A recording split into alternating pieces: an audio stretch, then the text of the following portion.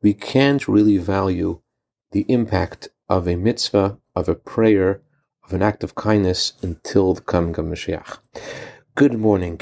In this week's Torah portion, we read about the redemption of the Jewish people from Egypt. Their redemption wasn't just something of the past, but is very connected to the coming of Mashiach. And that's why if you look at the first verse of this week's Torah portion, where God tells Moses, come to the Pharaoh.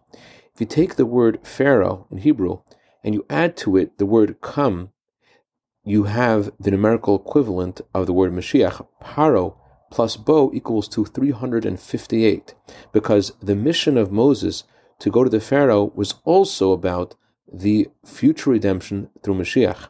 And this is also true in regards to every single mitzvah that every Jew does wherever they are throughout our history. It's all about the coming of Mashiach. We can't possibly know the impact of each mitzvah until Mashiach comes.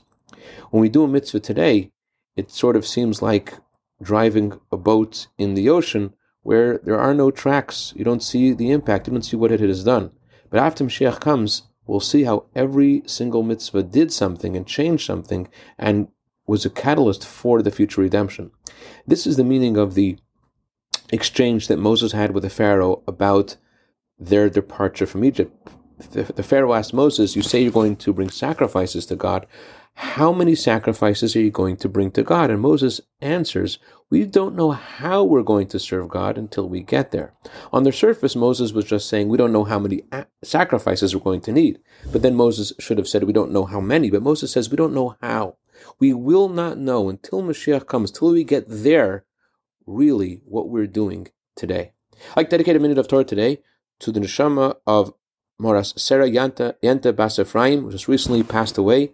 May the neshama enter Gan Eden, and may she be good to better on behalf of her family for all good, B'seich Klal Yisrael. Also dedicate this to a brand new baby girl soldier in the army of Hashem. Mazel Tov to Rabbi and Mrs. Arla Tarshevsky. May your daughter Geula Malka grow to Torah, Chuppah, Ma'asim Tovim. Have a wonderful day.